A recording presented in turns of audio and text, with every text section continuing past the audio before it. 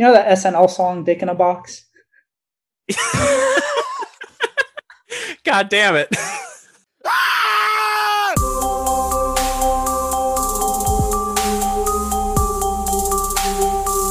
You're listening to We Die First, a podcast for Black horror fans by Black horror fans.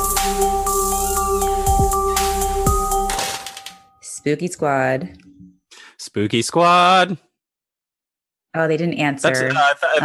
Yeah, they. I always think they're gonna answer, and one time they will, and it will be terrifying. That's when you know we made it. That they've found our apartments, and they're waiting outside because they found our addresses. It's terrifying but endearing. Yeah, I want a stalker. Just kidding. No, I don't. Yes. Should not put that energy out there. Speaking of stalkers, we do have someone in our midst, though. I was really looking forward to how you're going to tie that in. And it's a stalker because it's someone we've seen before. What's in the box? It's Rosebud. Me. Thanks for having me back on. I'm so happy to be here. I had a blast the first time, and I was, as soon as Sanique invited me back on, this is all I was thinking of. So... I mean, we know he was actually waiting by his computer, waiting for that message to come in with the invitation. He's like that. It's that one scene from Audition. Yeah. He's just sitting, his computer in the middle of a room, and then like the ping from an email goes off, and this thing in a sack starts growling and rolling around. Can I admit something disgusting? What? I've never seen Audition. Neither. Oh, no, me neither. I just know. Like several all of us just nodding to look cool to each other. Right, I was nodding like I know that movie, but I've never seen it. I still haven't seen it. I don't even know. No, I don't know the movie. I only know that scene from Bravo's top 100 scariest movie count. That's where I know it too. Oh no, Auditions is like Japanese movie. I think it's from the 90s, early 90s or something, and it's about this man who. He's a widower and he's trying to find like a new wife, and then he like meets this woman who's like his son holds auditions, right?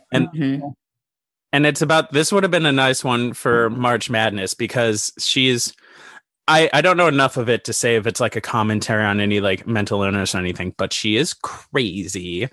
And it's just like, she's obsessive. But like one of the scenes is she's just waiting in a room with a phone, and not a cell phone, like a landline, just sitting in this room. And then this thing in a sack starts rolling around, and it's just this guy she keeps in it and tortures throughout the movie, I guess. Oh. Yeah. Third wave feminism, you know? I don't know if we should call women crazy. I don't think we should call women crazy unless they're fucking cuckoo. It's like, no, we shouldn't. Unless they're crazy bitches. She sounds to me like she's a girl boss more than anything else. Okay, to be fair, the guy is a dick holding auditions to find a wife under false pretenses. Yeah, it's pretty messed up. Yeah, anyway. Yeah, really, it's just a movie of this girl being completely normal and this guy being a dick. I mean, it's most movies. I feel like I should watch it though. It does sound interesting. I haven't watched that much horror actually. I need to do that. Some good stuff. I was watching this one called House the other day. I watched it sober. It's fucking weird. I like that. Is that like just a thing you have to preface? Like, I watched this movie because sober. I think it would have been really great if I had watched it high, because it's that kind of movie where it's like, this is batshit. It was crazy, but it's good, but it's really fucking crazy. Like Sam Raimi was inspired by it, and you can kind of see where he got his inspiration for like Evil Dead and stuff. But it's like a really weird, like kind of surrealist Japanese movie from the 70s. Oh, yeah, it's on HBO Max if you got it. HBO Max. HBO Mask. the pandemic version of HBO. Yeah. Pandemic save. But hey, Amr, for people who maybe didn't listen to the episode you're on for Hellraiser, go ahead and reintroduce yourself. Oh yeah, I'm a Rosebud. I'm a comedian / grad student based in Chicago, and I'm also a horror movie enthusiast, and I have a podcast about horror movies myself called, and I forgot the name. The pod is coming from inside the house. Where could we find you on the internet? Twitter, Instagram, OnlyFans? So you can find me on all of those platforms. Wink, wink. I do not have it just yet. My Twitter and Instagram. Pay for that education some way, you know. Yeah, exactly. I'm kind of doing the cliche of stripping my way through college with no audience. So, my Twitter and Instagram handles are @bummer_no_b. And I also have a Letterboxd, ADRISBUD, where I try to log every movie I watch, which I feel like is relevant to both our pods. So that's awesome. How's that been? Mm-hmm. How's like Letterboxd been for you? I've never actually like really been on it. It's nice. I'm not like, at first I was like kind of into like the social aspect of it, of like, oh, seeing what my friends think of movies and stuff. But now lately it's turned more into like helping me remember what movies I watched as my memory steadily fails over time. Yeah. Which is it's a helpful tool for that, of like, oh, okay, so I have seen this, and like I either like liked it or didn't, but like there's the watch list is also super like helpful, because that's like something before I had Letterboxd that I would just be like, oh, I have to remember this movie, and then I just like forget it immediately. If I like log it in my watch list, then I don't need to remember it. I can just like some people have, you know, like photo albums to just remember the good times, and then just Amar has Letterboxd. Yeah, exactly. I actually do all of my social media through Letterboxd.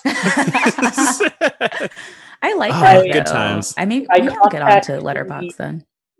I contact the Screen Actors Guild. I contact the Writers Guild, and I say, I try to lobby to make all of my pictures legally movies so I can put them up on Letterboxd. It's exhausting, but fulfilling. One day it'll stick. Yeah. You know what's exhausting? Starving a man and strapping him to a bed for a year. Which is, hey, that was a sneak transition. They can't all be winners. I'm sorry. Wow. See, we got company here, so now he's showing off. Dude, I hate that. Because I went to watch this, and Alana hates horror movies, as we know, and I was like, do you want to watch this with me?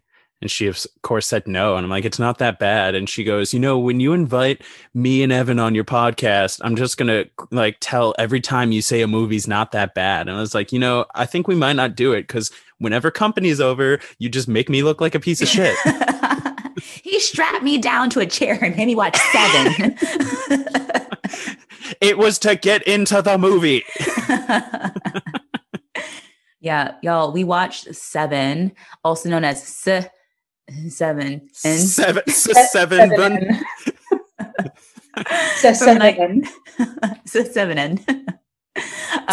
1995, directed by David Fincher, starring Brad Pitt, Morgan Freeman, Gwyneth Paltrow, John C. McGinley, and you know, okay, I wonder if they removed him from the starring list after the fact. So, okay, Kevin Spacey in this movie, I feel like we have to address. Oh, we have to, I think, address the elephant. Sorry, go ahead. Yeah. Okay, no, address the elephant first, because I feel like that's what I was going to talk about. Well, yeah, I like we have to address the elephant in the room, and Kevin Spacey in this movie. I mentioned that because I'm reading off of the Wikipedia starring list, like right underneath the movie poster, and his name's not there, and I'm surprised because he is a pretty big name, and they kind of bury the lead a little bit. So I was like, I wonder if Wikipedia got erased this name from like the main list. But so I think what I was going to say, and what my question was going to be, did they take him out of the starring list after the fact, or did David Fincher not include him in the opening credit sequence, because that would be a good narrative choice with this movie? Oh, I wasn't talking about that. I was talking about just like the starring list on Wikipedia, like the very first, because there's two. There's the cast list and then there's like the starring list under the poster. His name's not there, which is surprising because he is a big name. Like Kevin Spacey's very famous. So it stood out to me that his name was removed, but John C. McGinley's name is still there. Yeah, that is weird. I don't know. Maybe a lot of that is just like shit that shook out in negotiations during the movie too. I don't know. Hey, I don't know. It's like Billings. It's Wikipedia, so who the fuck knows? It's anybody's game. I could put anyone's name there. This is a hard and fast thing. Like Wikipedia made it so it is real. Yeah, I might just throw my name in there for shits and giggles. See how long I can keep it there before someone notices. But yeah, Seven. It's about these two detectives played by Brad Pitt and Morgan Freeman who are tracking down a serial killer who's using the 7 deadly sins as a motif for his murders. Thoughts? Any first timers watching this movie?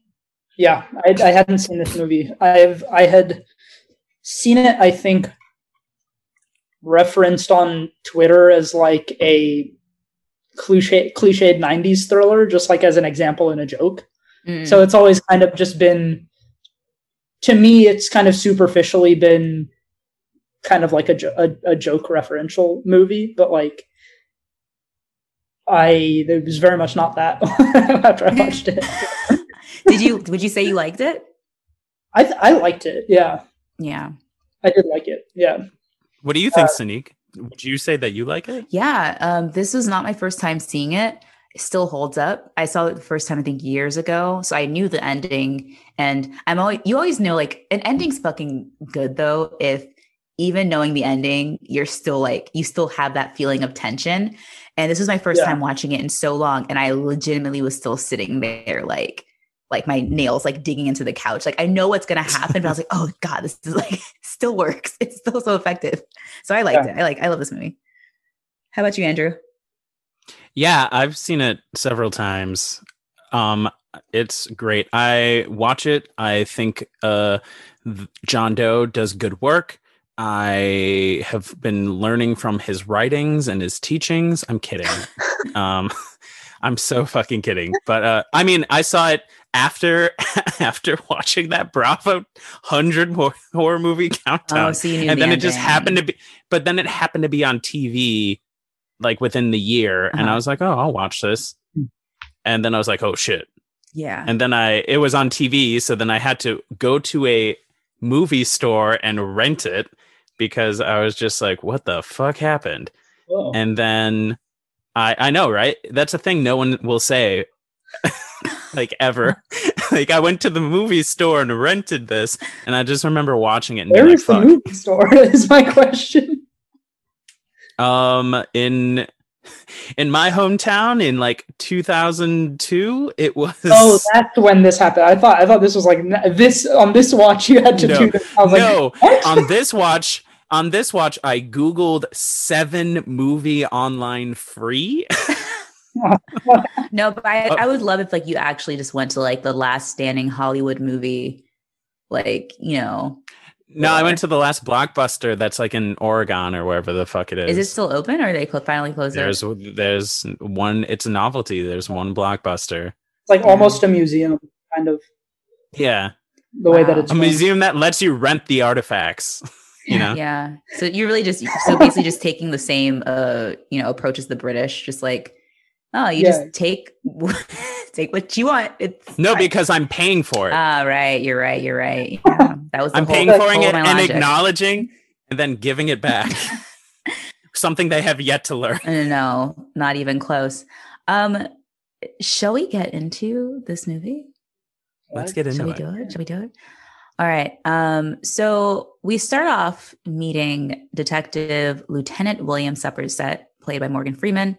He is a detective who is about to retire from his life as a detective. We never find out what city they're in, but they're in this like really like shitty. It's like really shittier version of 90s New York. I feel like at this point, this is the Giuliani year, so they were cleaning up the city.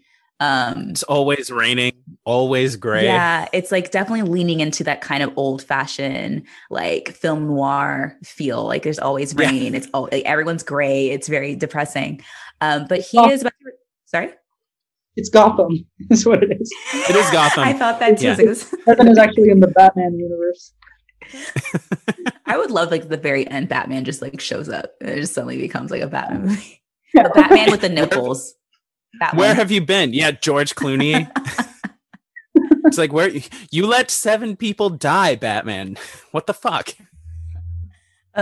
He's partnered with Detective David Mills, played by Brad Pitt. And we're doing the classic trope of like, you know, kind of loose cannon cop with like the old, almost retired, kind of old, very lethal weapon. So I think to your point, it is very like of the time, because I don't think we do that anymore with movies like, oh, 2 detectives, one's crazy, one's like by the books, and like hijinks ensue. Yeah. Yes, hijinks is what we would say. I'd say fucking hijinks in this movie.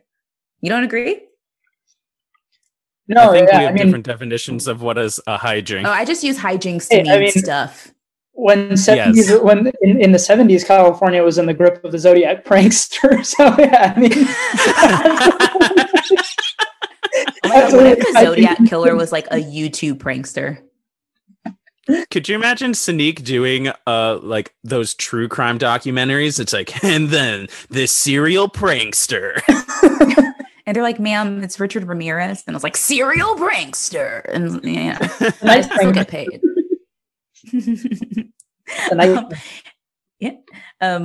So Detective Mills just moved to Gotham with his wife, Tracy. Gotham. Initially, like there's tension between the two of them because what kind of detective movie from the 90s would this be without tension between these two people? My first read, what were your reads on these two characters? Because first off, I was just like, okay, so Detective Mills is just a high school student, like he's bad at his job, like he's an idiot, clearly.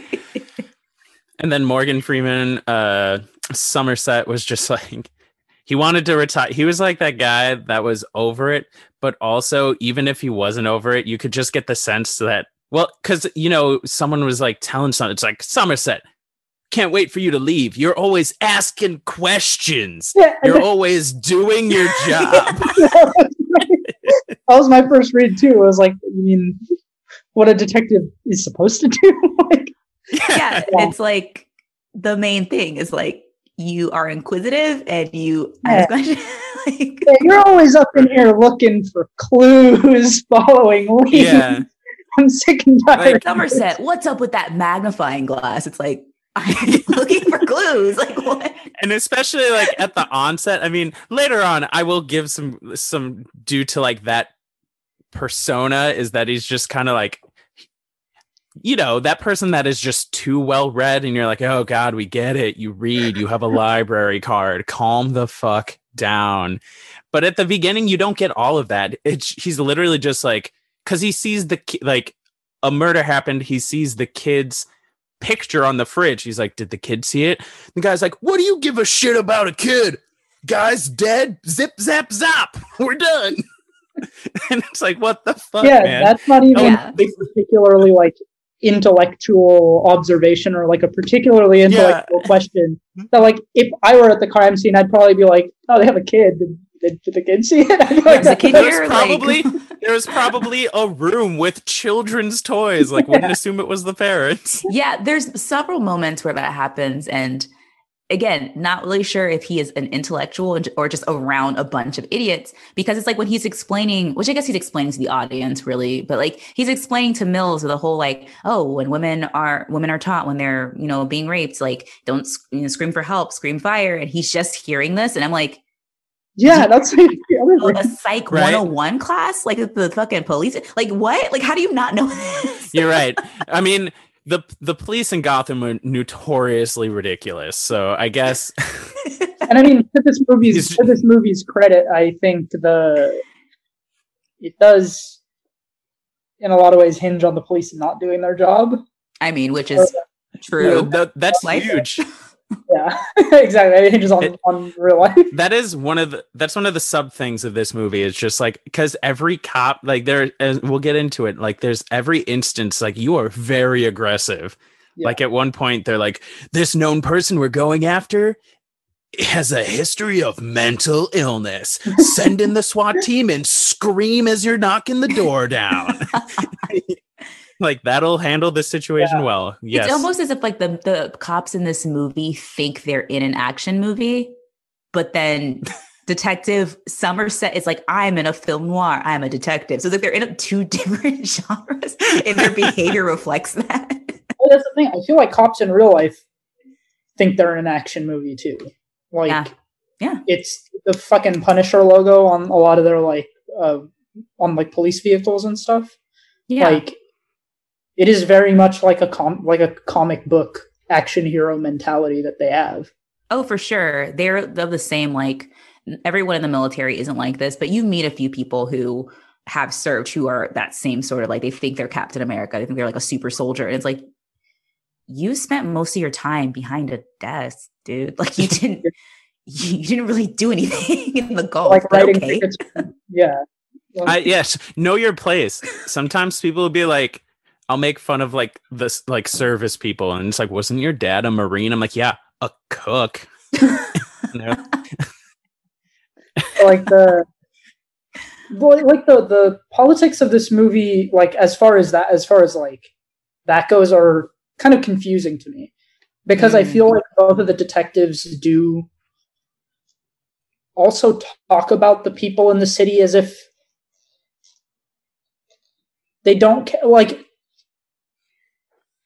apathy from a life like under the heel of poverty makes sense to me, but It isn't a malicious apathy in the way that I feel like this movie implies that it is. That like, these are all shitty people, which that's not true. They're worn down by their circumstances. Mm-hmm.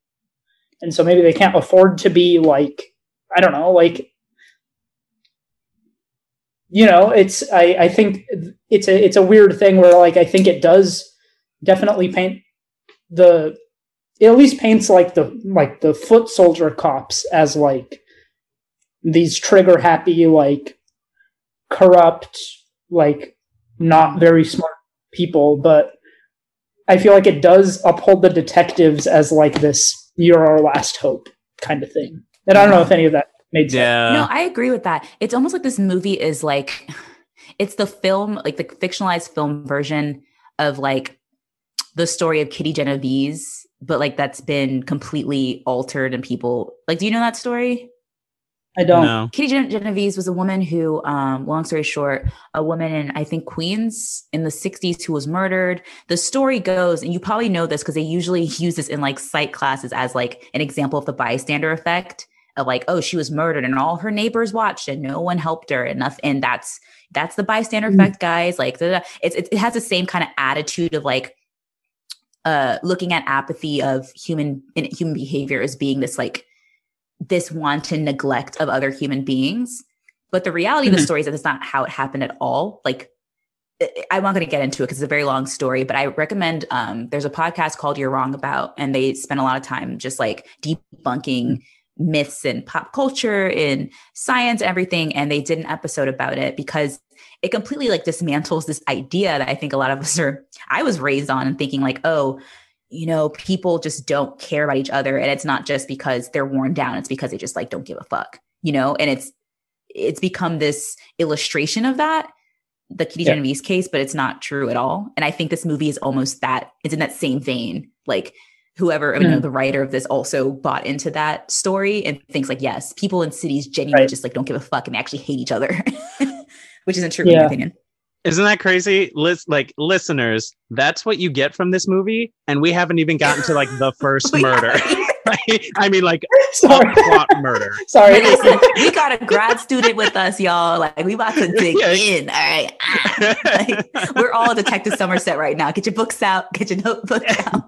Get your cliff notes if you're Detective Mills. You can't read like Detective Mills.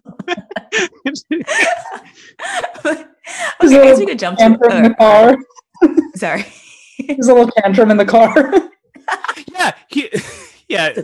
I too throw books. Yeah, fucking Dante. Yeah, didn't he call him the F slur? I was like, wow. Yeah. He's just, I'm like, dude, you don't know anything about Dante. Like calm the shit down. Damn, like it's unnecessary. Also, the Inferno is so good and not that hard to read. So I don't know when Mills. It's actually pretty easy to read. But so first, let's jump to the first murder. So we discover a morbidly obese man who is in his apartment. He's kind of like hunch over like his kitchen table, and we find out that he's been forced to eat himself to death until his stomach bursts. I want to know the science of that. Is that possible? Well, don't they say I think they said he was kicked and then it burst. He was kicked, yeah. So he ate. Yeah. I think it actually is possible. I think that was like a form of torture in like the old days. But yes, he's forced to eat. Initially their takeaway is just like, oh, he's just like, it's just like it's so, again, the problem with policing, because they kind of wave it away as like, oh, it's not like, and he was like bound. Yeah. He was tied up. Like he didn't just like, well, let me hop over to the stove and get some more sketty. Right. They're acting like, oh, he's just a fucking fatty. It's like, no, he like someone did this. And also this is not like a normal type of crime, like of murder. It's like we just found a guy who was stabbed or shot. It's like he was forced to eat to that. And then he's kicked in the stomach to die. It's really weird. And then Somerset is just like, something is up, and they're like, someone just wanted to torture the fatty. That's all it is. It's why is this movie so fatphobic? It's like, what? Like if he wanted to torture him, he would have just like fucking made fun of him and then like killed him. Like he wasn't gonna sit there and be like, now eat this. Yeah, like it is insane the way like everybody except like the main two like just brushes stuff off like a fucking isolated thing, you know, and especially after he went to the grocery store in the middle of all of this and came back and continued to do this. Yeah. So like it was like thought out and like, but everybody's like, nah, he just like wanted to torture this. Like, how pissed bullying somebody? How pissed would this guy have been? Because as we'll like talk about, like he leaves all these very obvious clues because he wants to be found out. Mm-hmm. But no one would have gotten it if like Somerset wasn't on the case. No. Just like the Gotham PD would have just been like, it would have been 20 years from now, and this guy has like turned himself in 15 times. They're like, get out of here. We're looking for the guy. He wouldn't just show up. Yeah, he definitely like didn't do much research in like the Gotham education system because the people here aren't very bright. Well, it's because fucking Bruce Wayne's hogging all the money. There's no funding for public education in Gotham. If any of this movie is indicative of what happens to the public school system when money is not allocated properly. No one wants to have that conversation. So when Somerset starts to have his suspicions, and especially after a criminal defense attorney is found, he was forced to cut his flesh himself, and greed is written in blood in his law firm, which forces Somerset to go back to the scene of the crime of the large man to find that gluttony was also written. So, well, because they find the shavings of the metal floor that was fed, and is like, the guy's like, this was found in his stomach. It was fed to him.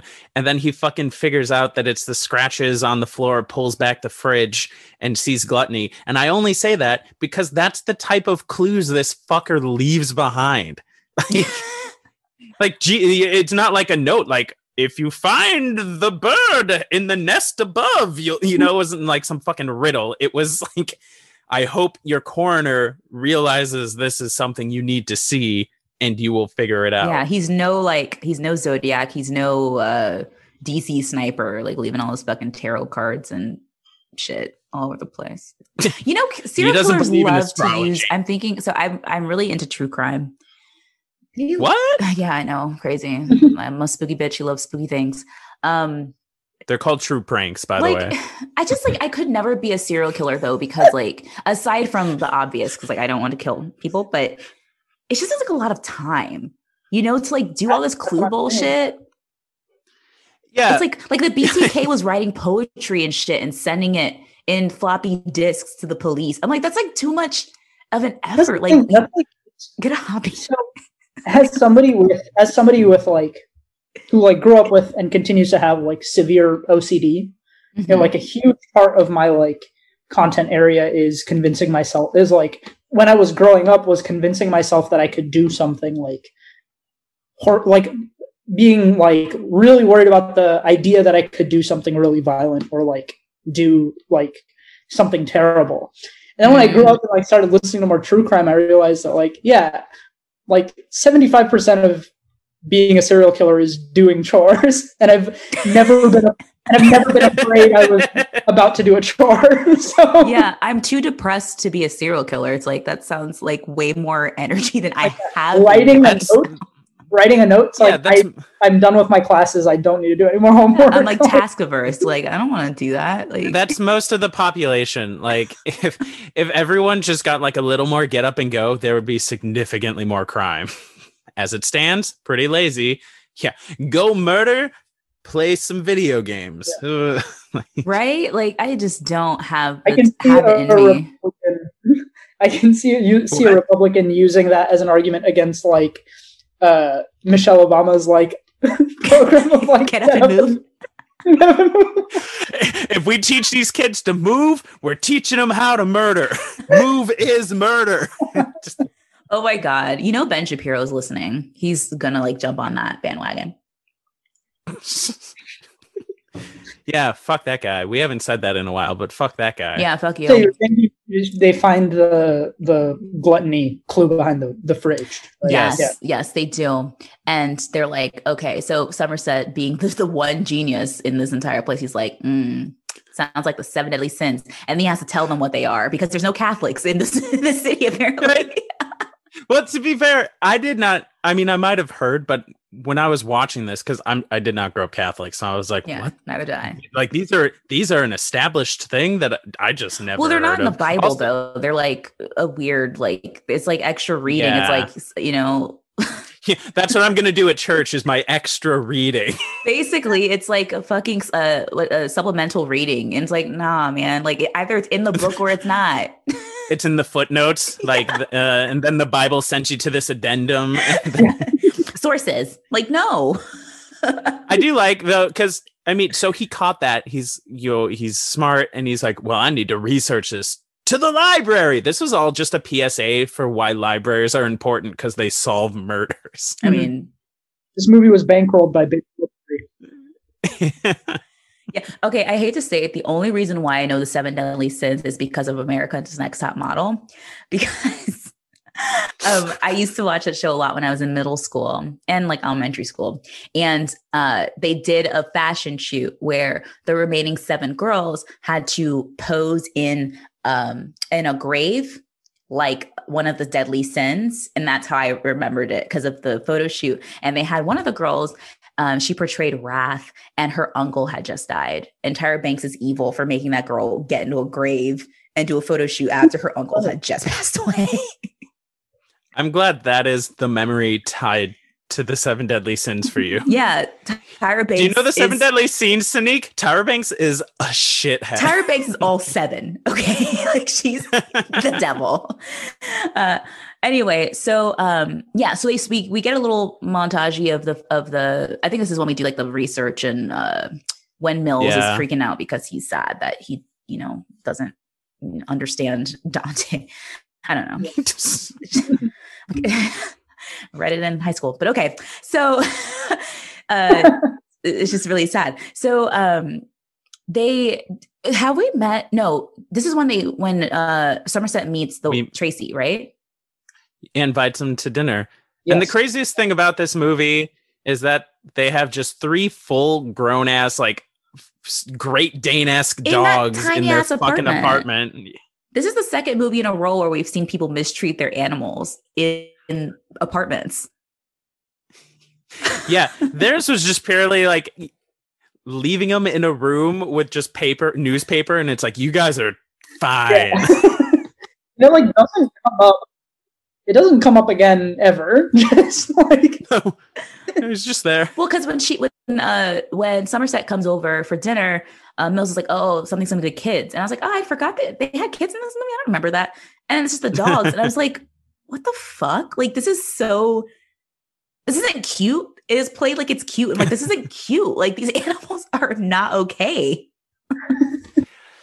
Do you also like the scariest part of this movie is in the dinner scene? Because, you know, like the subway goes by and everything's shaking. And then it's like, oh, the real estate guy only showed this to us when the train didn't go by. And Somerset's like, you have a vibrating house. And he just starts cackling. And I was like, that's terrifying. Just watching Morgan Freeman having a good laugh. Why does that scare you? Oh, dude, it was just so unsettling to me personally for no reason. I'm not saying like one time I was in Hollywood and Mr. Morgan Freeman walked by and he smiled at me and stabbed me. It wasn't like there's no memory. There's no Seven Deadly Tyra Banks memory tied to this. I just was like, what the fuck is that? Well, you know, unfortunately, Morgan Freeman, similar to Kevin Spacey, has a problematic past that never gets brought up though. Really? Uh-huh. Yeah. With his it was a long time ago. I think he was living with, I don't know if it was ex-wife or a girlfriend, and he did have a sexual relationship allegedly with a teenage girl who I think was the girlfriend's niece or something. Yeah. Oh God. Yeah, no one talks about that ever. Until now. Yeah. Well, see you later, Spooky Squad. Yeah. You know, God, creep also. So you fucking know. Sorry to break it to you guys. Everyone in Hollywood is a fucking monster. Anyway, back to the movie. So they have their dinner and really awkward. It's just an entire awkward situation. I had a hard time getting a read on Tracy in the beginning, like what she was on to, because she was the one who reached out. I mean, she called Mills, but then she wanted to speak to Somerset to have him over. And I mean, I guess she's trying to like bring them together, but it just was kind of, I had a hard time kind of figuring out what her deal was until, I mean, later. Right.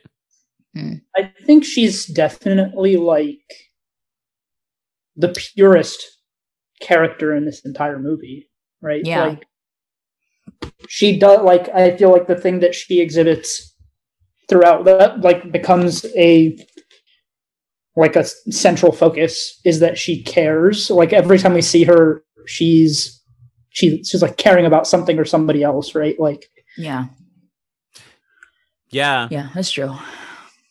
Yeah, she is like a true innocent, like in like an otherwise very grimy movie. Yeah, and it's why she has no place here, because we find out later, but it's clear that she's not happy. We know she's not happy here. This is not. She's not happy. The happiest place she has a career. She's like, you know, I'm a fifth grade teacher. I was, and then she's like talking about all the schools, but they're all awful. And then he's like, I mean, that's a later scene, but I was like, oh, you're a teacher. A little backstory. It just made me think about like what was in Fatal Attraction. It's like, what does the wife do? Yeah. She doesn't do anything. That's true. This wife isn't in here going, yeah. What does this wife do? She's a fifth grade teacher and started Goop. She started a lifestyle brand. Yeah, Goop actually exists in this universe. I just don't talk about it. And to be fair, it is a pretty goopy movie. It's pretty goopy. She ends up pretty goopy for sure. Oh, true. So we'll say for now. Oh, might have to bleep that out if you want to keep the spoiler out. Yeah. Whatever. This movie's been out for 1,000 years. It's like, come on. Literally 1,000 years. I guess we don't need to protect Seven. Like, yeah, it's been like almost 30 years. Like, I need you to like fucking get a clue. All right. Sorry, Umar. I know you just watched it, but no, it's okay. I needed to hear that. He's like the sanctity of the plot. I think I needed to hear that. Get a clue.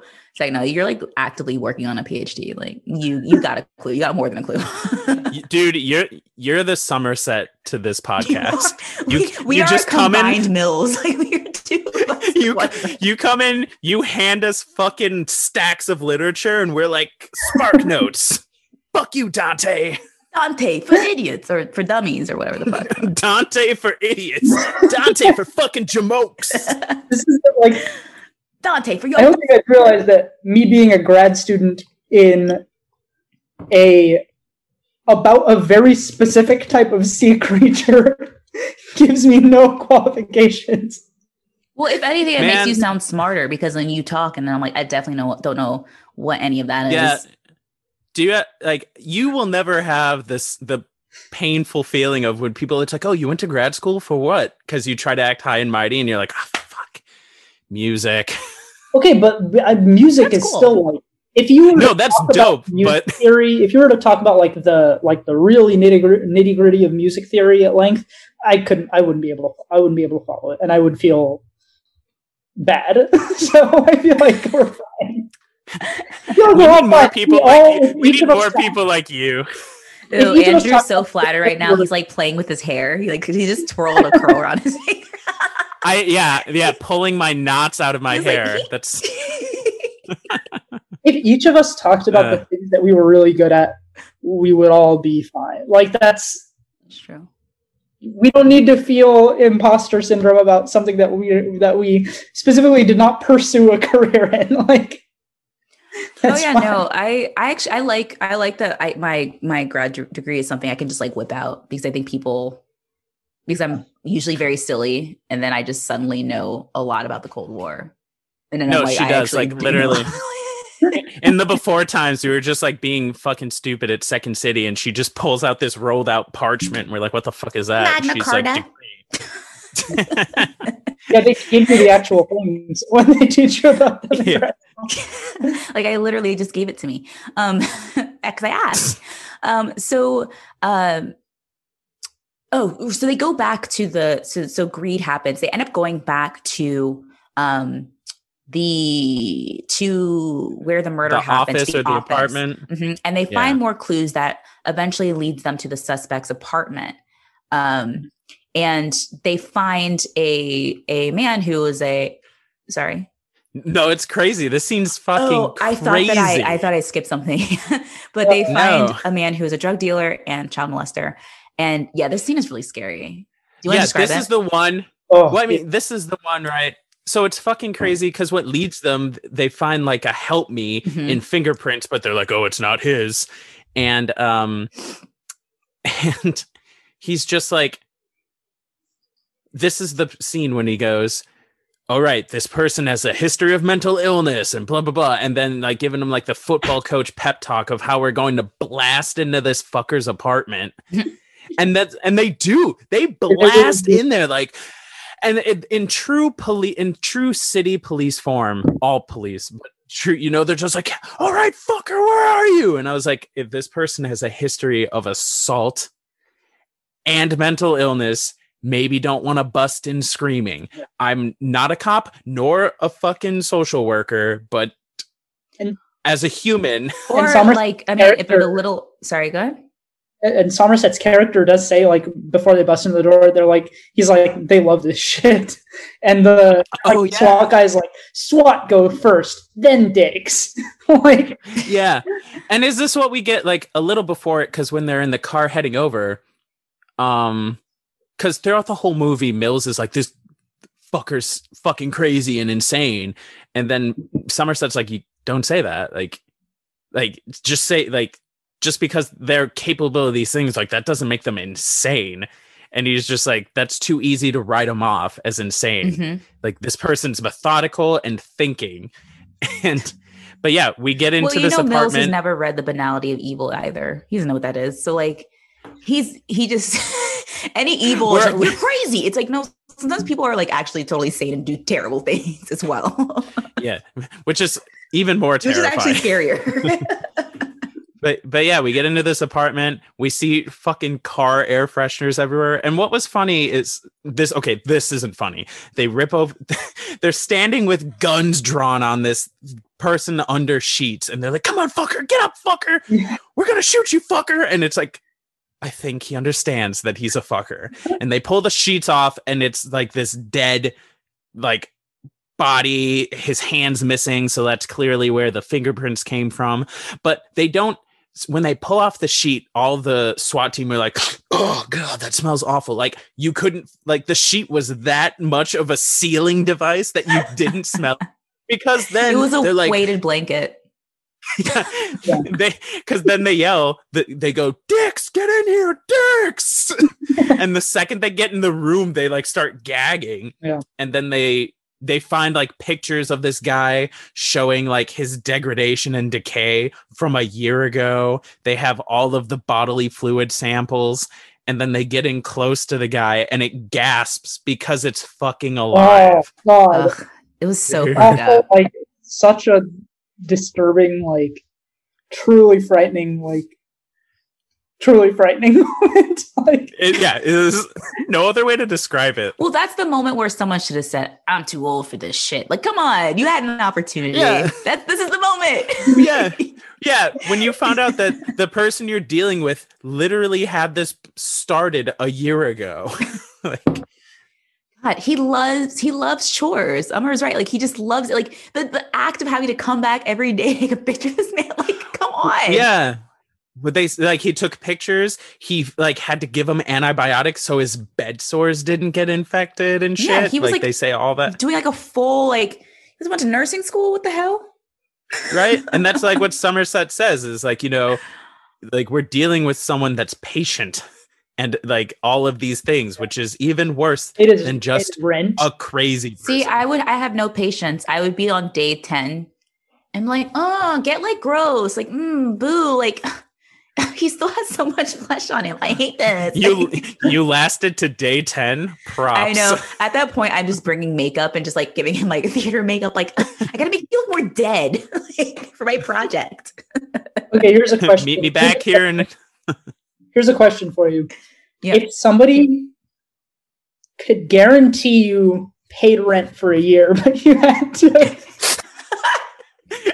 let them cut your hand off, shove like bodily fluid tubes in you, and then just keep you to a bed, alive. Would you do it?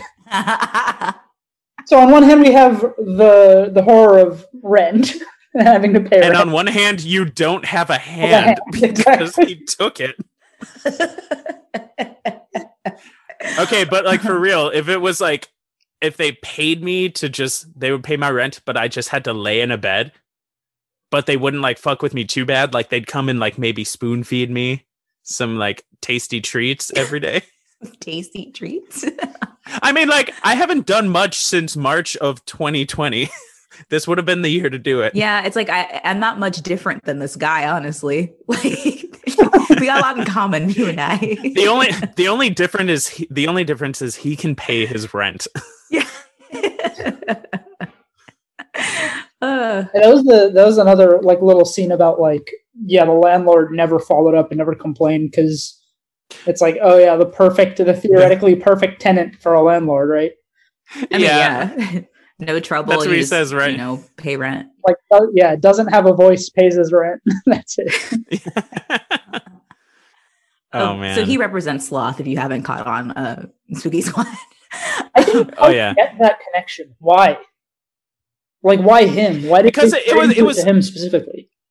Oh, right. They don't really say, because and like is it just because like he was wasting his life like with drugs and shit? Oh, you know. Yeah. I guess. I mean, because that's like the loose tie, like Morgan Freeman says towards the end, because he gives that line, "I empathize with everybody." I can't do impressions. He's like, "I empathize with everybody." You know, it's like, it's a lot easier to get lost in drugs than to handle like the realities of life. So I that's the only connection to why he would be Sloth to me. I guess. But you know, one of my problems, my sole issue with this movie is that I'm kind of jumping ahead, but I want to hear what your only issue with this movie is. Well, because at the end when John Doe, spoiler, I mean, fuck it. John Doe, I'm not going to say the whole thing, when he has this little speech about why he does what he does, I don't like that it's kind of left as if he's not totally wrong. I read it as like, are we supposed to be left to believe? Like, I mean, obviously what he did was wrong, but the people that he chose as being representative of the things, it's like, well, he's got a point. They kind of are. And like, I don't know, like, if that's necessarily true. Like, and I had this weird feeling where I felt like enough wasn't being done to kind of counter that, like, kind of like ethos or whatever. It almost felt like we were supposed to be like, yeah, this guy is crazy, but he's, that's like the decay of humanity. It's like, I don't know. I don't know about that. I agree. They didn't push back on that at all. Because, like, that's the thing. Like, because all of his choices of who to kill are very incel-y. Like, very incel-y. Like, yeah. Like, I chose the fat man. I chose a prostitute, like, or sex worker. If I were gonna do if I had to do, if I were to murder somebody, if I had done it, y'all listening? Okay, go ahead. I would kill the client, I would kill the client, not the prostitute. Like that's. He went at it at a very surface level, like, because especially. Well, I mean, like, obesity, also, like, right? Envying the wife, or like killing the defense attorney. It's like just a very conservative, like. This guy's canceled. No, that's a really good point. Heard it here first, guys. John Doe canceled. Every John Doe, not just this one. Very unwoke serial killer. This one. I know this guy is alt-right. Like, he didn't bother to know. Like was the sex worker on hard times? Who knows? Like, and it's honorable work. She shouldn't be murdered for paying rent. You kept that one guy alive and paid his rent, which is horseshit. That's your real issue with it. It's like, whose rent gets paid? That's the real question. It's also with the envy murder. You should kill yourself if you're the one committing the sin of envy. Right. I don't know why. It's very inconsistent. Yeah. Like, first of all, his methodology is very inconsistent. And like Sinique said, like, I don't think the movie pushes back on this, like subtext implication that, like, maybe he has a point. No, he doesn't. Like, maybe these people are what's wrong with society. Like the obese guy, it's like, okay, so he's just fat. Like, like what? Yeah, I thought at least you were gonna like list more things about him. But yeah, it's like, oh, he's fat. Like, oh, okay. Yeah, no, fuck you. It's like there wasn't anything else. Like, he fucking committed a ton of tax fraud. He lit an orphanage on fire just for the thrill. Like, especially when he's lumped with, like, I could understand, like, the defense attorney, like, oh, because for money you let a lot of, like, scum kind of continue because your job, you need to make money. They're still on the streets. Or, I mean, the drug dealer was also a child molester. Like, okay, I can get that. This person is just fat. And then also the model, like, okay, so she, like, is hot. Oh, yeah, he's the model. Incel. He's totally an incel. No. I'm saying, yeah. No, don't forget. That's the subtext that this movie is just like, hot people are the problem with the world. Also fat people. Like, also, yeah. I mean, it's like it's a pre-Joker Joker with more of a political direction than the Joker. A very religious Joker. Very religious Joker. Yeah. Yeah. Wow. Yeah. Fuck. But yeah, where were we? We were at, like, the. This is. I think it's when they start going to the library to, like, find him, right? His library records. That's when they get in touch with the FBI guy. Yeah, and Tracy meets up with them. Yeah, Tracy is like, I need to talk to you, Somerset. And that's when we find out that she's pregnant. And we get... I don't think I would have gone to... Not just Somerset. I don't think I would go to Morgan Freeman for, like, pregnancy advice. But Somerset's just like, if you get rid of that baby, don't tell him. But if you have it, you spoil that little kid every second you get. And that was kind of like a weird getting to like MLK. You're going Kate. Yeah. Anytime you see that little kid, I want you to spoil him to death. There we go. I'm just gonna keep fucking up this accent. This is gonna be your Beth accent saying, "If you come to my family, I'll kill you." You come to my family.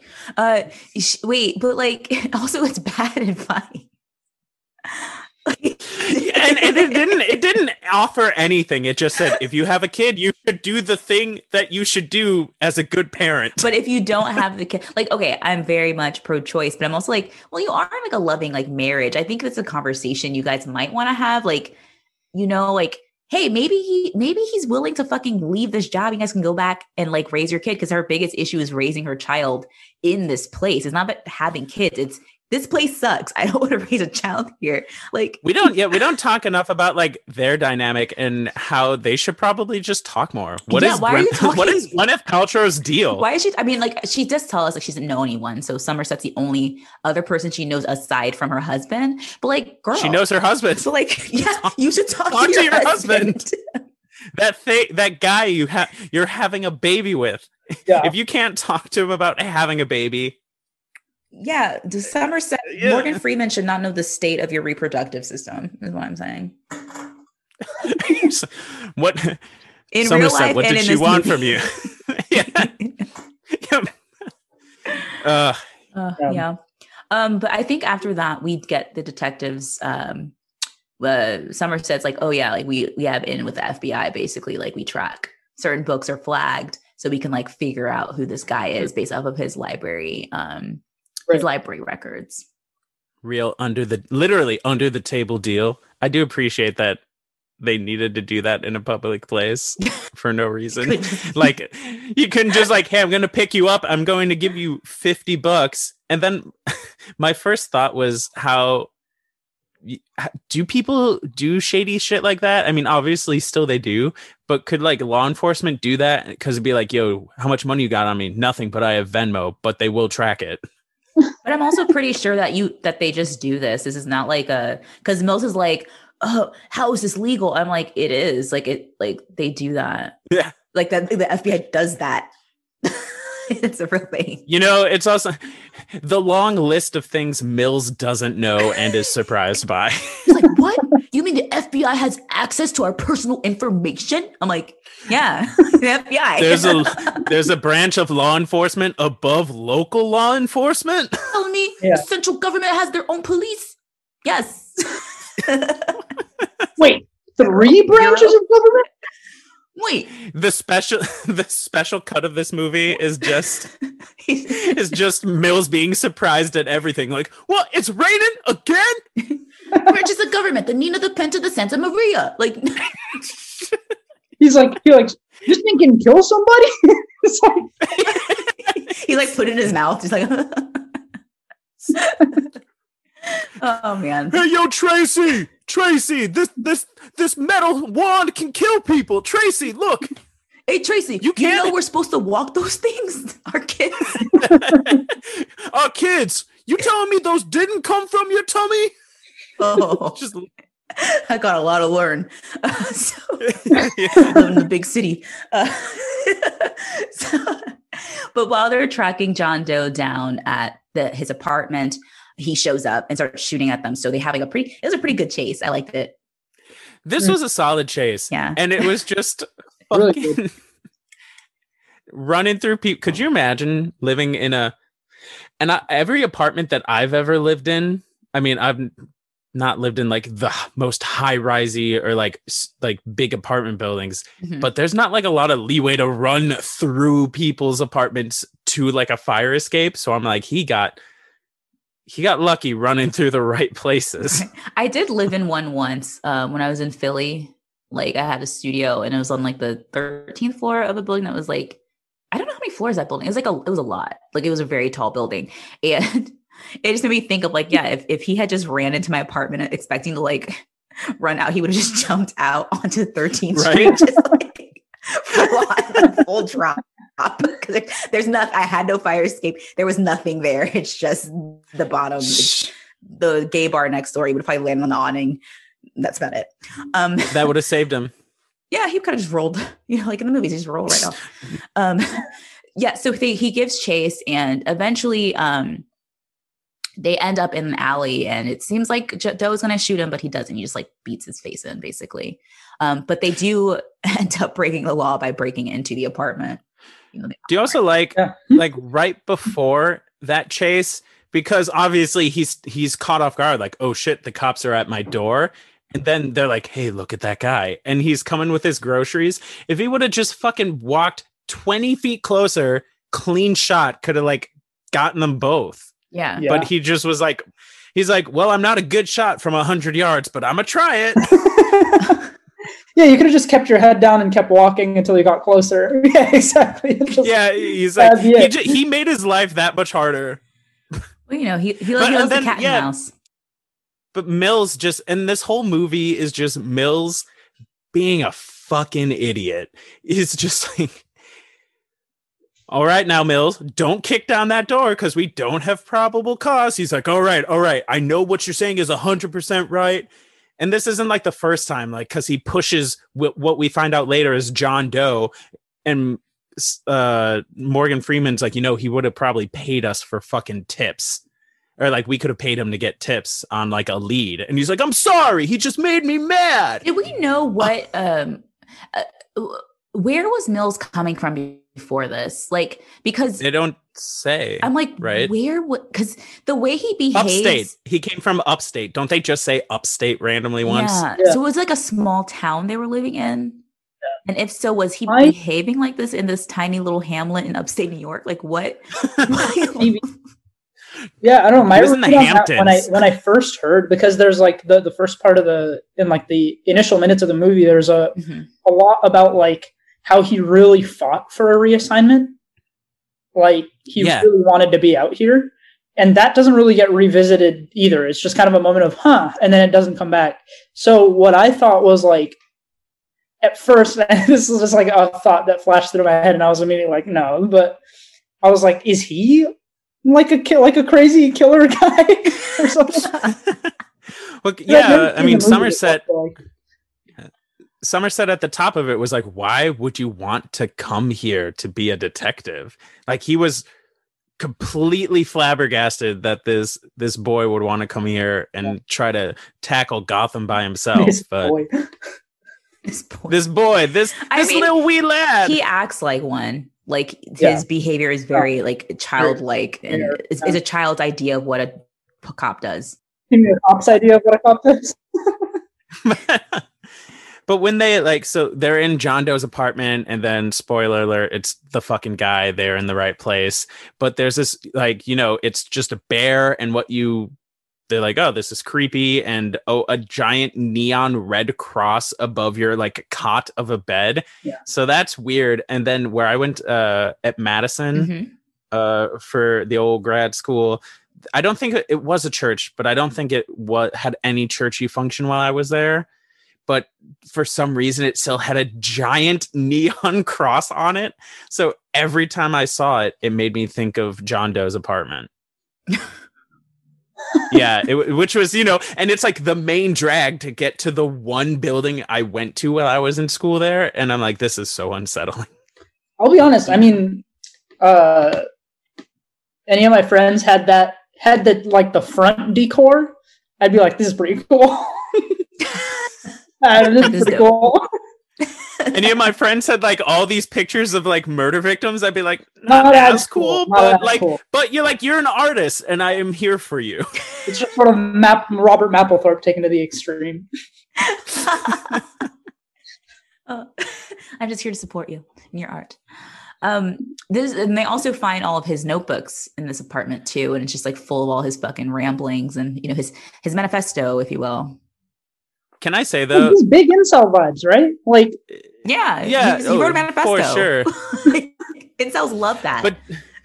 But did you kind of think like it was brief, sandwiched in between like when Somerset's reading some of his journals, and he's just like, he's like, what sick puppets we are on this stage of life, blah, blah, blah, blah, blah. So, just manifesto-y shit. But then he has the line where he says, I was on the train and some sad man just tried to talk to me about the weather and I was bored with the banality of it all. And I was like, I feel that though. He threw just up that all over. Like that sentence. But then the next sentence when he's like, I realized I was so bored I didn't notice I'd thrown up all over him. I was like, okay, I would at least be aware that I had thrown up on someone before I laughed at them.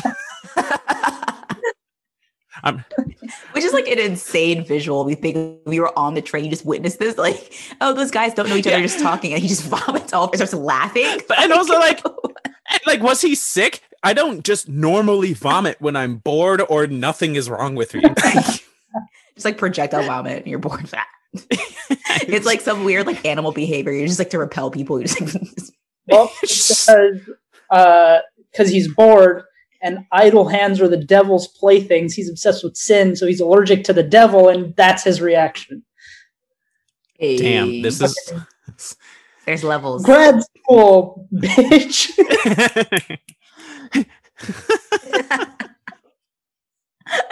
Damn. Yo, you have to drop a letter. I'm gonna drop your letterbox in the episode description so people can read your genius. Yeah. Lately I've just been just leaving star reviews. I gotta pick back up on the discourse. On the genius comes in many forms. 3 stars. And this is not one of them. Okay, so they get more clues and they end up going to this like BDSM shop that eventually leads them to this like brothel type of sex dungeon place.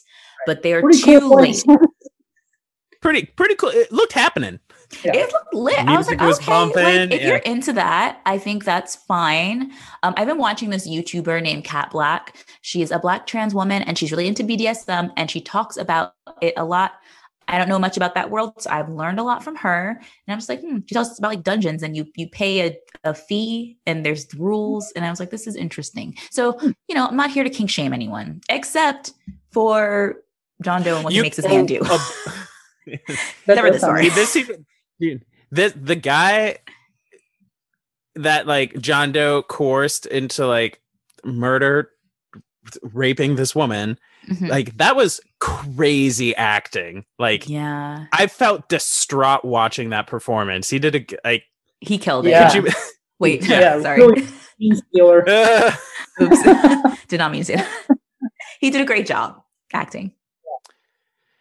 Yeah, just like him, because they interrogate. Well, they're questioning him. They question the club owner.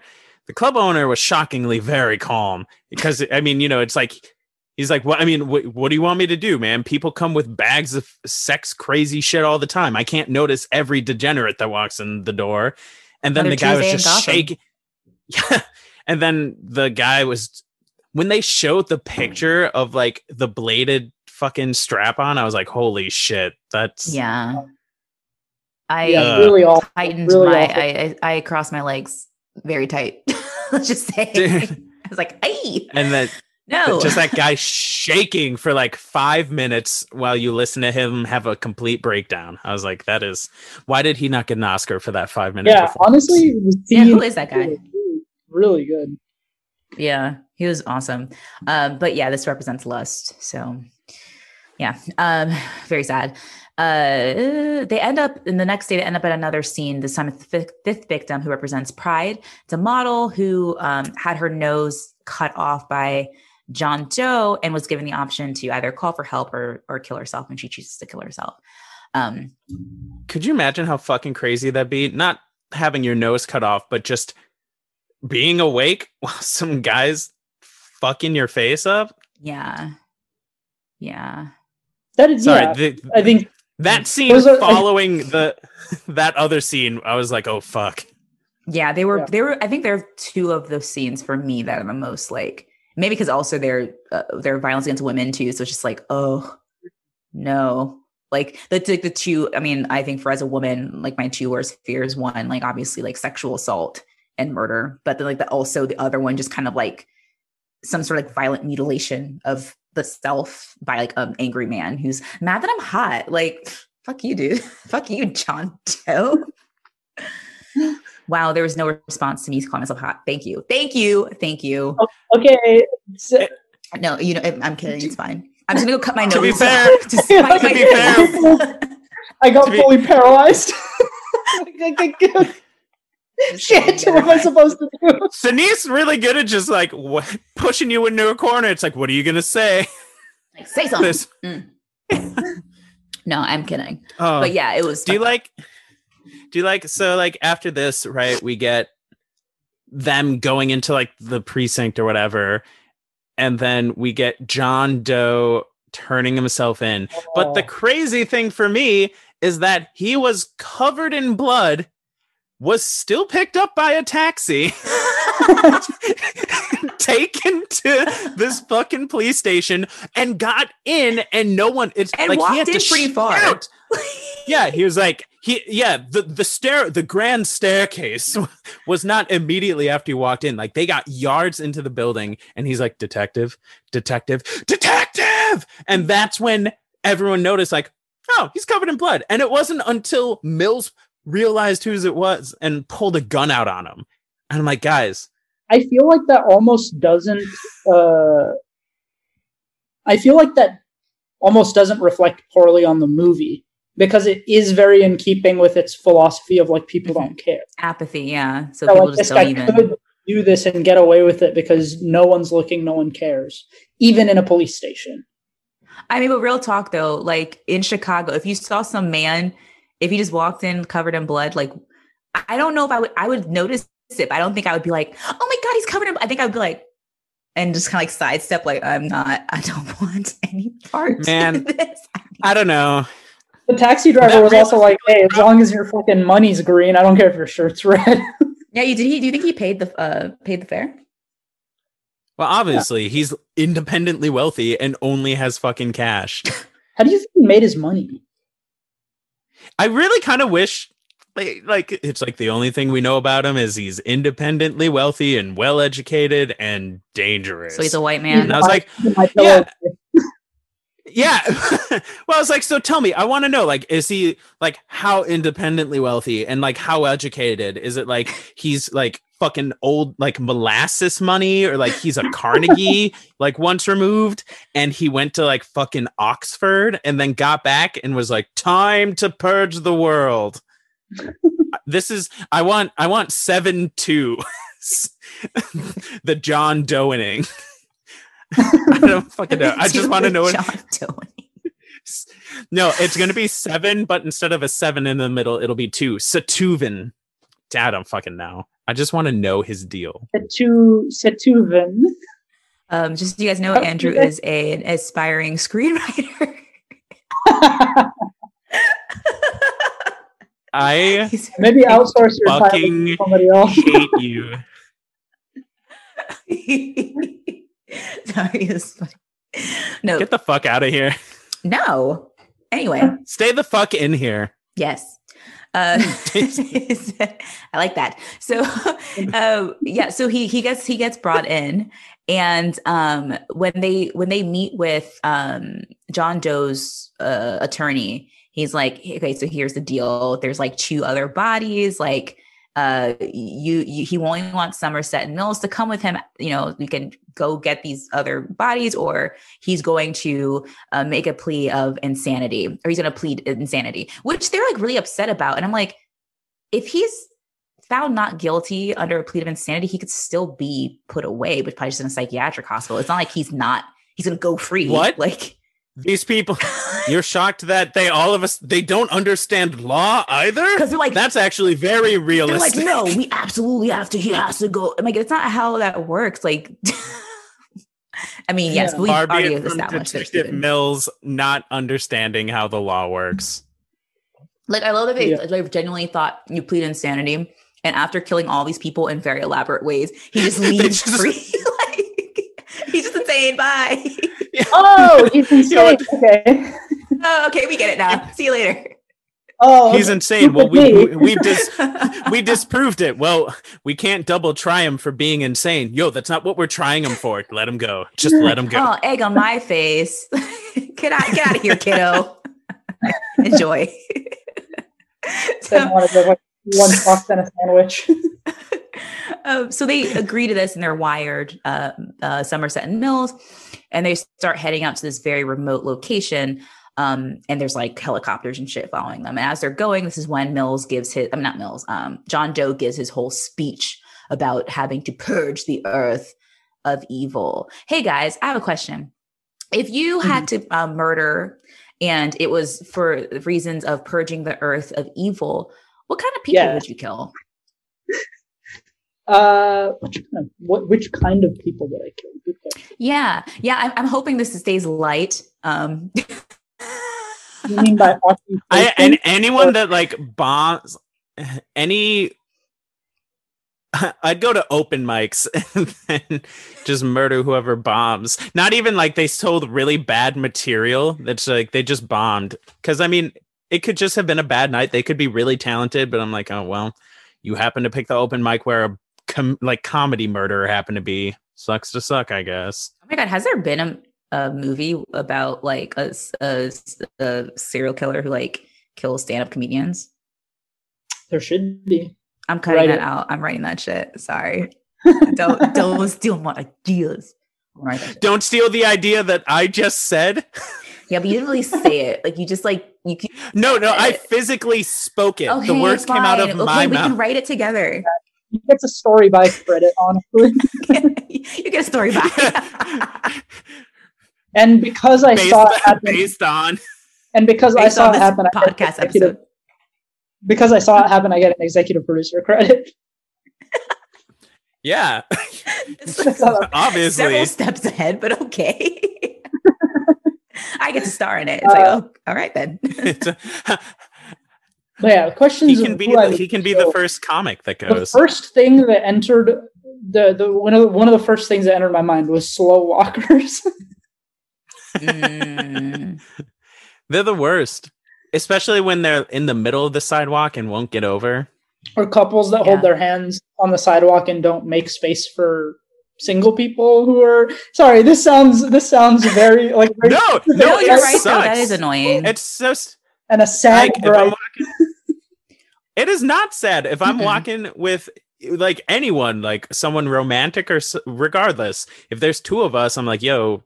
One of us has to get in front of the other because people are trying to walk by because I'm not a dick. Yeah, I hate that too. I'll fucking Red Rover that bullshit. I don't care. I know I do that with specifically with white men. If I'm walking down the street and we're both like there's no room for both of us, I will keep walking straight. I'm like I play chicken. I'm like one of us has to move. I'm not moving. That is my favorite game. Yeah. You're gonna move. And they usually do. Sometimes I just end up ramming them and we just kind of it's like a video game. We just both like kind of just push against each other. We're just like in the middle of the street. Like I'm a broad human, so I try to get over to the side you start reasonably. Into each other? Yeah, we fuse into one. Yeah, but like I'll try to get over, and if I see there's no reciprocation of moving over, I'm like, all right, fuck it, I'm back. Yeah, we're gonna check each other's shoulders, but hey, anything to feel something, you know. And then I would kill I would kill the people whose job it is to decide how wide sidewalks are because they're not making them wide enough. Yeah, let's not attack the people at the root of the problem. let's go after people that are just fucking with the system. Sneak, who would you kill? I would kill righteously. Two types. People who walk their dogs without a leash. I think are menace. There's a man with a dog in my neighborhood who's always walking his dog with no leash. It makes me upset because my dog is very skittish around other dogs. And I'm afraid he's going to provoke the other dog one day and then he'll come after us. And then what? But in the same line, people who don't pick up after their dogs really piss me off. Yeah. It's the worst thing. And it brings rats. Also, sorry, I thought of one more. Also, people who spit outside. I don't like it. I really don't like it. I hate that. I don't get like fucking you're swallowing your spit all day. Like, why is this the moment? Like, why can't you swallow this one? You ever just get outside, feel the sun on your face, that wind in your hair, and that spit flying through the sky? It's disgusting. I hate Most it. No, it's gross as hell. Most times I've seen it, it's not even like they're hawking a loogie, which like No, it's just you can argue like, okay, you're clearing your sinuses. Most of the times I've seen it, it's just spit, and it's like, what does that do for you? Swallow it. And swallow they're it. clearly they're not like spray, and it's like you just spit like. Ugh, yeah, there's no nasty. chew. It's not like you got all of a sudden you're walking with your mouth wide open, so you might have caught a bug in there. They're just like walking, and all of a sudden they just spit. It tastes like nothing. That's like the thing about your spit is that it's the background flavor of your mouth. So that is a nice selling point. Like your spit, the background flavor of your mouth. I love that. Yeah, that is what it is. Yeah, so I let's don't get just that. remember It's disgusting. when Amir's in the back of a cop I'm car, very sidewalk centric though. it's like so what is why this grand plan, John Doe? The sidewalks and these sidewalk spitters. Yeah, exactly. And then these people that it's just like what this murder just keeps going after people on small sidewalks. It's like, Amr, you should just be a city planner. Just go to urban planning. I'm trying to think of like a snappy name for a serial killer who's Sidewalk slasher. The pavement prowler. Sidewalks. Ooh, the pavement prowler. So now I feel like I kind of have to do it. Oh, you have a name now. Like, you have a brand. All right, where did we leave? Oh, okay. So they're out in like they're in the car. They're in the car. So he's all like, "Oh, the evils of man." And Mills is like, "Oh, fuck you, you fucking crazy bitch." And he's doing the most. Oh, it's always. And Somerset's like, "Cool it." Yeah. So they get out to the middle of nowhere and they take John Doe out of the car. As that happens, a delivery van approaches. So they make John Doe get down. This poor delivery man's just doing a job. Dude, yeah. It's a gun, like, shot and then pointed at him. And he's like, yo. I am the delivery man. I'm like, that's me. Like, that's the kind of shit that would happen to me. The first day I decided to do, like, a DoorDash thing, it'd be this. I'm like, great. I just want to make a little money, okay? Just make a little couple bucks. Dude. Do you think he was that's a... Huh? He was what? Do you think he tipped him? If not, canceled. No, he did. He not only did he not tip him, Morgan Freeman took his wallet. Yeah. With the money like he it was on made. Yeah. Did you think? So that's a thought to have, seeing the delivery man, and it's legitimate and true, and I agree. But I also thought of it weirdly. I was like, could you imagine being like, "Yo, mom, I got a role in this movie. It's a little bit part. I'm just a delivery man," and then you do, and then they're like, "Oh, by the way." So, Amr, you might not know this, but one of my dumb fears, because this will never happen to me, is that I'll get cast in a really good role, but they'll be like, "Oh, you have to do physical activity. Like, you have to run a mile for your scene." And I'm like, "Oh, no." And then it'd be like, all right. It'd be like the day of filming. They didn't tell me. It's like, all right, after you park, Morgan Freeman's going to pull a gun on you, steal your wallet. You have to run an indeterminate amount of time until you can't be seen by any camera angle. And I'm like, oh, no. And there's a pretty good movie because you're being tracked by a helicopter, so you will have to run for a while. Yeah, like I'm just like, man, that'd suck. Anyway, back to the real movie. Yeah, so the delivery guy had a box. So while Mills is with Doe, and he's like, Mills is Doe is taunting him as this is happening. While that's happening, Somerset opens the box and recoils in fear, and immediately starts running back to Mills to be like, "Put your gun down!" Like he's trying to stop something here. And when Doe reveals, he mentions Tracy, and now Mills is like, "Okay, excuse me, my wife Tracy." What do you know about my dogs? What do you know about my dog's mama? She gave birth to those dogs. What'd you do to Tracy? Doe reveals that he was envious of Mills and he loved his life and he tried to play husband and it didn't work. And who wants to do the reveal of the ending? Dude, Amr, do you want to do it? Amr, you do it. So You know that SNL song "Dick in a Box"? God damn it! This is, let's say the thematic opposite of that.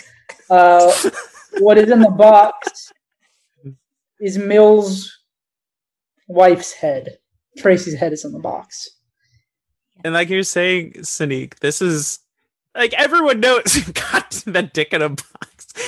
One might argue the polar opposite of dick in the box is head in a box. I mean they're true. They're both heads. Two heads in a box. Yeah. But like how many there's so many pop culture things like the what's in the box, just fucking making fun of it. Yeah, I didn't know that was I didn't know until Sneak tweeted what's in the box joke shortly, like just a little while ago. I didn't know that was like a common cultural touch point, because somebody in your replies immediately recognized it as like a Seven reference, and I was like, I wouldn't have known. I say it pretty often. I mean, not in the context in which I tweeted it, but like if someone has if Evan comes home with like a Amazon Prime, I'm like, what's in the box? Like, it's just like a thing you do. I feel like it is her head. He also Dill also reveals that Tracy was pregnant and Mills did not know, which is like, fucking Brad Pitt is amazing in this scene. I mean, Brad Pitt's amazing, but this, I watched this today. When I was watching this today, I was like, damn, Brad Pitt's a fucking actor. Like, he's good. Yeah. He goes through so many different, and you see when he's trying to make the decision. God, yeah. Yeah, like when he holds the gun up and then he puts it down and it's just like, it's so it was good. Ugh. And the flash of Goopy Paltrow's head, super quickly in his head. And then that's when he pulls the gun up and just unloads the entire clip. Yeah. Goopy Paltrow. Could you, I mean, he was fucked up deservedly in that moment. There's no way he would have thought clearly. Yeah.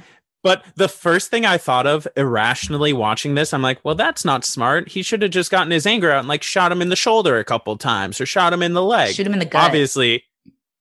Yeah, he wouldn't die. I mean, he would still get fucked up for shooting this unarmed person. But it's because my thought was if you kill this man right away, not only does he win, but he's dead and he doesn't suffer.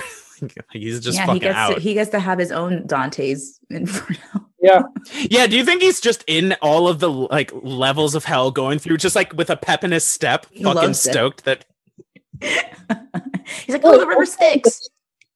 Are the stakes? So the stakes here are purely philosophical in the sense that he would win, or is it that I guess it's that he would get sent to prison, but it's also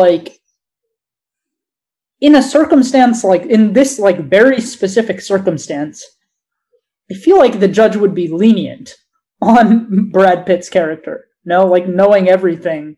Right. But I think he meant he wins less that, not so much that Mills will go to prison, but I think it's that Doe's work is complete because he gets to be Envy. He killed, Tracy is the victim of Envy, and then he's the victim of Wrath. So it's a complete, he completed his work. So he wins in that way. Yeah. But no, I feel like Mills definitely walked. He's a fucking white cop. He's fine. He's not going to prison. No, he went, he was taken away, but what they don't show after the movie is he just went on desk leave. Yeah, he's not lose. He's fine. I mean, he lost his wife, but So, oh man, I do kind of hate that in movies when to make their point, an innocent is fucked up. So Tracy had nothing to do. She wasn't what was her sin? He envied her. It wasn't the other way around. So he just by his logic, that was just a random murder he did. Well, I think it is motivation for on the scale of the movie. Obviously, I 100% agree. In the movie, it's awful that this happens to her, and I hate that they did this to an innocent. But I think it's also motivation for what's the name, Somerset's change of heart by the end, where he's where he finally says, like, Hemingway says that, like, sorry, is it okay if I, like, say the final line? Yeah, go for it. Yeah, like, Hemingway says that, like, the world is a fine place and it's worth fighting for, and he's like, I agree with the second part. Which, if you were to ask him in the beginning, like, before any of this, he would have said that none of that is true. Like, it isn't worth fighting for, right? But because of Tracy, because it was an innocent who got fucked up, that's like that's like, to me, like the final, like, reason for his change, or like a good motivator for his change. I like that take. I like that. I also appreciate that you asked to say that line. You just say it. You are too kind of soul. You're the Tracy of this podcast. Don't say that. Don't say that. Sanique's gonna kill you. I'm the John Doe? No, I think okay. I'm the, I don't know. Am I the Mills or the Somerset? Don't call me the Mills. That's not nice. I wasn't gonna. What the fuck? I didn't say anything. I saw in your eyes the glint in your eye. He knows how to read. No, I could read. Dante. I'm the FBI informant that needed the $50 cash. Though I'll admit, I didn't read all Dante. I only read Inferno. I didn't read Paradise because I was like, I don't care about that. I want to go to hell. I want to see what hell is like. This is way more fun for me. I want to see what heaven I've had a like. copy of the Divine Comedy since 8th grade and haven't read it. Same. But it is something that I'm, like, very interested in. Like, that and Paradise Lost for both things I really want to read. Yeah. You guys love horror, at least read Inferno. You don't have to read fucking Purgatorio and Paradiso. No, read Inferno. That's just dope. A common phrase people use when talking about Inferno. That shit dope. That's actually the whatchamacallit. The original translation, the original Latin. That shit dope.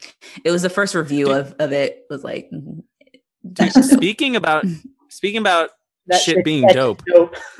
That shit dope. How do you think this shit could be more dope if it was a black movie? That being said, I will say, out of all the movies we've watched, especially recently, very good casting. Like the DA was a black guy, Morgan Freeman's a black guy.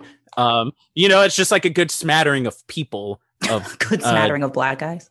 A good smattering of black guys. But do you, or just a movie? I don't know. How would it be our usual thing? I asked my question. I think Mills wouldn't be so angry at books.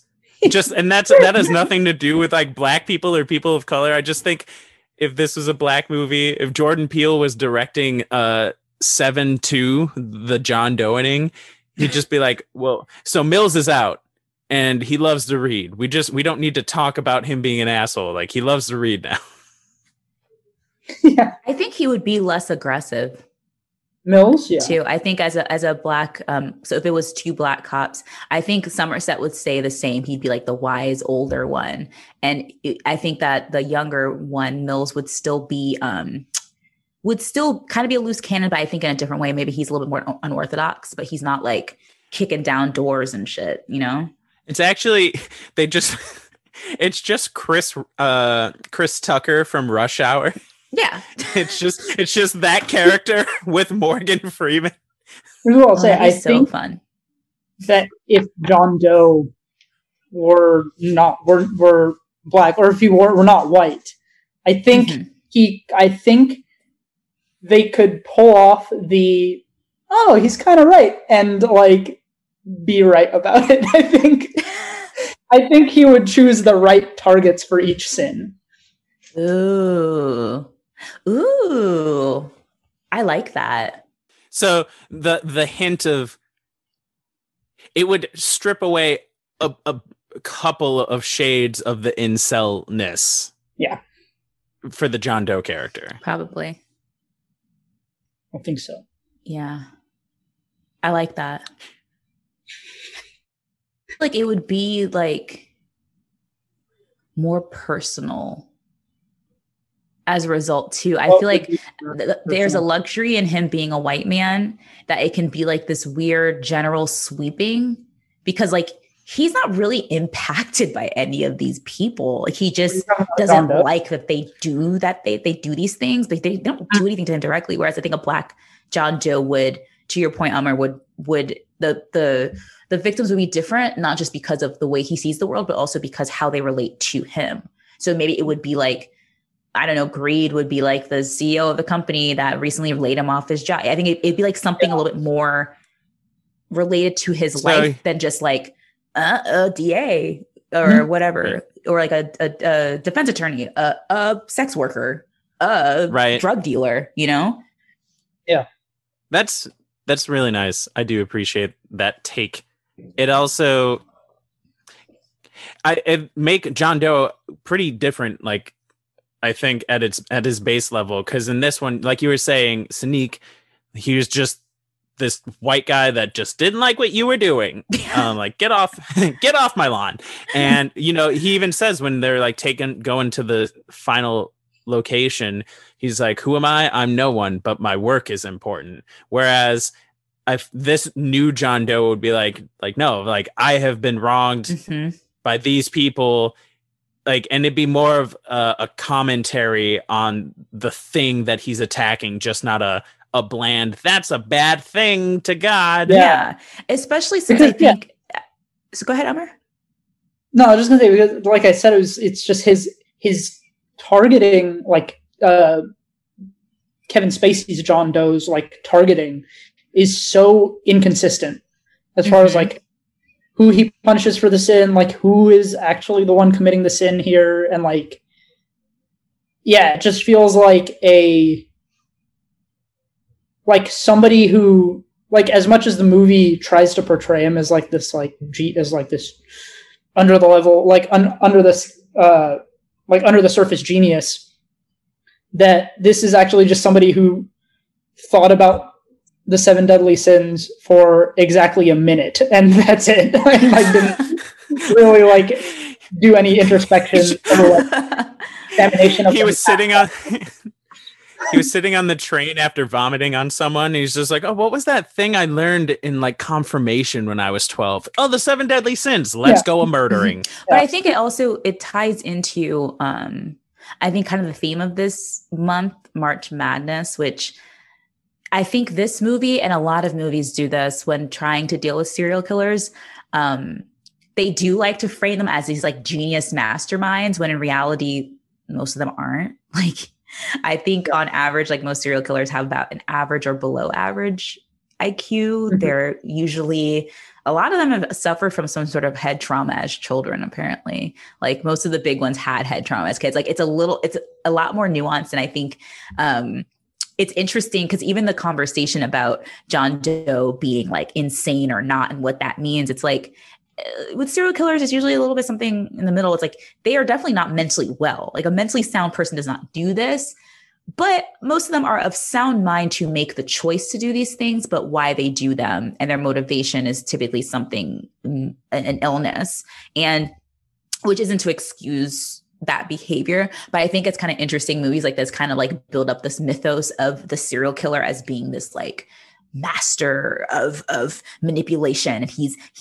you know, he's making the cops chase him, and he reads Chaucer, and like usually like they're just not. And they also kill people the same way each time. So it's like, they're not doing all this elaborate shit. It's usually like there's an MO for each murder. Like it's not like this. It just goes back to what you were saying. Like, oh, sorry, Amr, you can go. I was just gonna say, and I don't know if you know anything about this, and like it is truly a question because I don't know anything about it. But is there anything about like the like racial makeup of like the pool of well-known serial killers are overwhelmingly white, right? But like, is that or what? Why is that? So the reason for that, so yes, they are mostly white. The reason for that is that crime is interracial. So most victims of white serial killers are white people.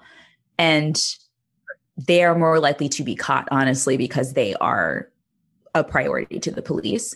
There are Black serial killers. They kill other Black people, oftentimes other like marginalized folks, oftentimes like Black female sex workers who just do not get the same attention from the police and from the media. So they exist. Right. There's more white ones, I think, also because of population, just like if you looked at like statistics, like they're just going to be represent more. But there are probably quite a number of Black and Latino, serial killers who just kind of go unnoticed because their victims aren't a priority, and they don't capture the attention of people as much. So we just don't have as many that we know of, honestly. That was a very interesting answer from what I thought it was going to be.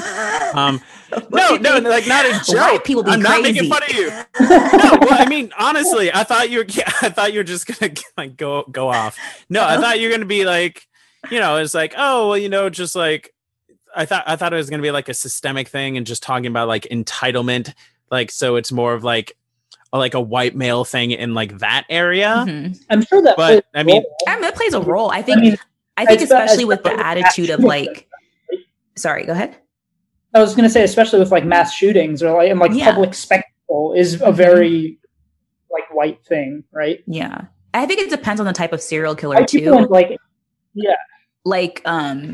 Like similar to mass shooters, when you have like serial killers like a Zodiac killer, these people who have this have kind of create this kind of like lore almost of themselves. There is that attitude of kind of like grandiosity and like delusions of grandeur, which I think does relate to being a white man. Like, whereas I think with a lot of like Black serial killers, they also murder, but they are less likely to embody that. I think the only other ones I can think of is like the DC Sniper was one or two men who did kind of embody this idea, like a manifesto, this idea that they're doing something in society versus there's also tons of white serial killers who just like a Henry Lee Lucas, who are just like drifters who just fucking kill people. Like, it's not really anything intelligent. It's like they're just murderers, So it's wild, y'all.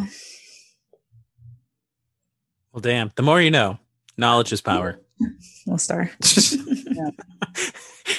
I can't wait for this to be visual so people can see. I would add in the animation, like the little. Yeah, it's like, oh, you guys are gonna add graphics? No, Sneak's just gonna announce it and show you. We have a very small budget. My $7.50. We made it. Speaking of which, hey, you can still support the podcast if you want to go ahead and drop some cash into Anchor FM. I'll put the link in the description. Dude, all right. Thank you so much. Like, I legitimately got super excited when Sneak said, hey, can you do Wednesday night with Amr? And I was like, yeah, hell yeah. I mean, I had a surgery I was supposed to have, but I pushed it back. Andrew, no. That growth is still growing. This is growing all the time. No. Yes, thank you so much for coming. This is so fun. Of course. Fun. Thank you for having me. I had a great time. I always have a good time. Hope I can make a trilogy out of this. Yeah. Only a trilogy. Don't you dare ask me back for a fourth. 7-3, the Amarizbud being. It's 3 with the E's as 3s. Ooh. Yeah. Andrew, have you ever had titling your screenplay? Yeah. I can't help that I am better at naming screenplays than I am at writing them. It's your cross to bear. True like a that. big neon your cross. Red neon cross. Like a big neon cross that Umar thinks is dope. Just don't go past the front room because then it gets a little less, Yeah. Umar, do you want to plug anything?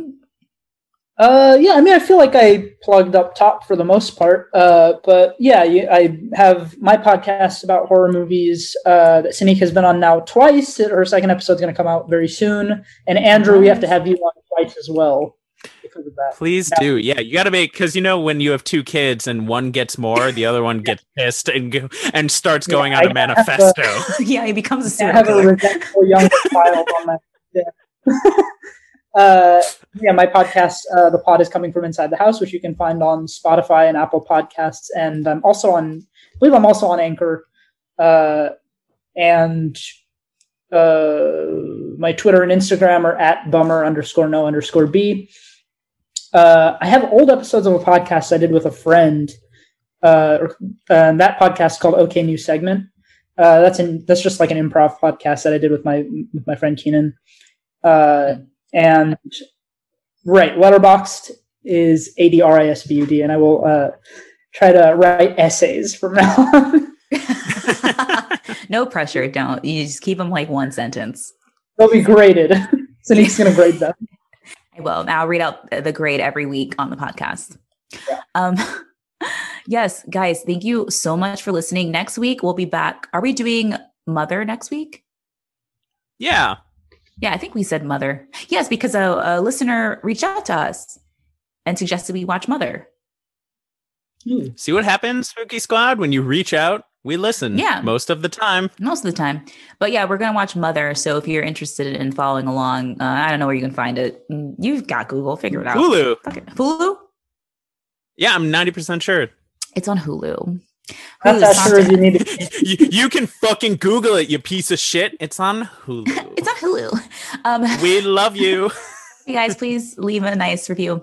But also, yeah, do that. Leave a nice review or leave what you want. Leave a review, rate. If you haven't subscribed already, subscribe to the podcast. Any parting words? Stay spooky. I guess that's something you said. I love you know what? How tentative that was. Like, stay spooky? Let's go with that. Guys, stay spooky. Stay safe. Don't get murdered. Stay spooky. Don't walk slow.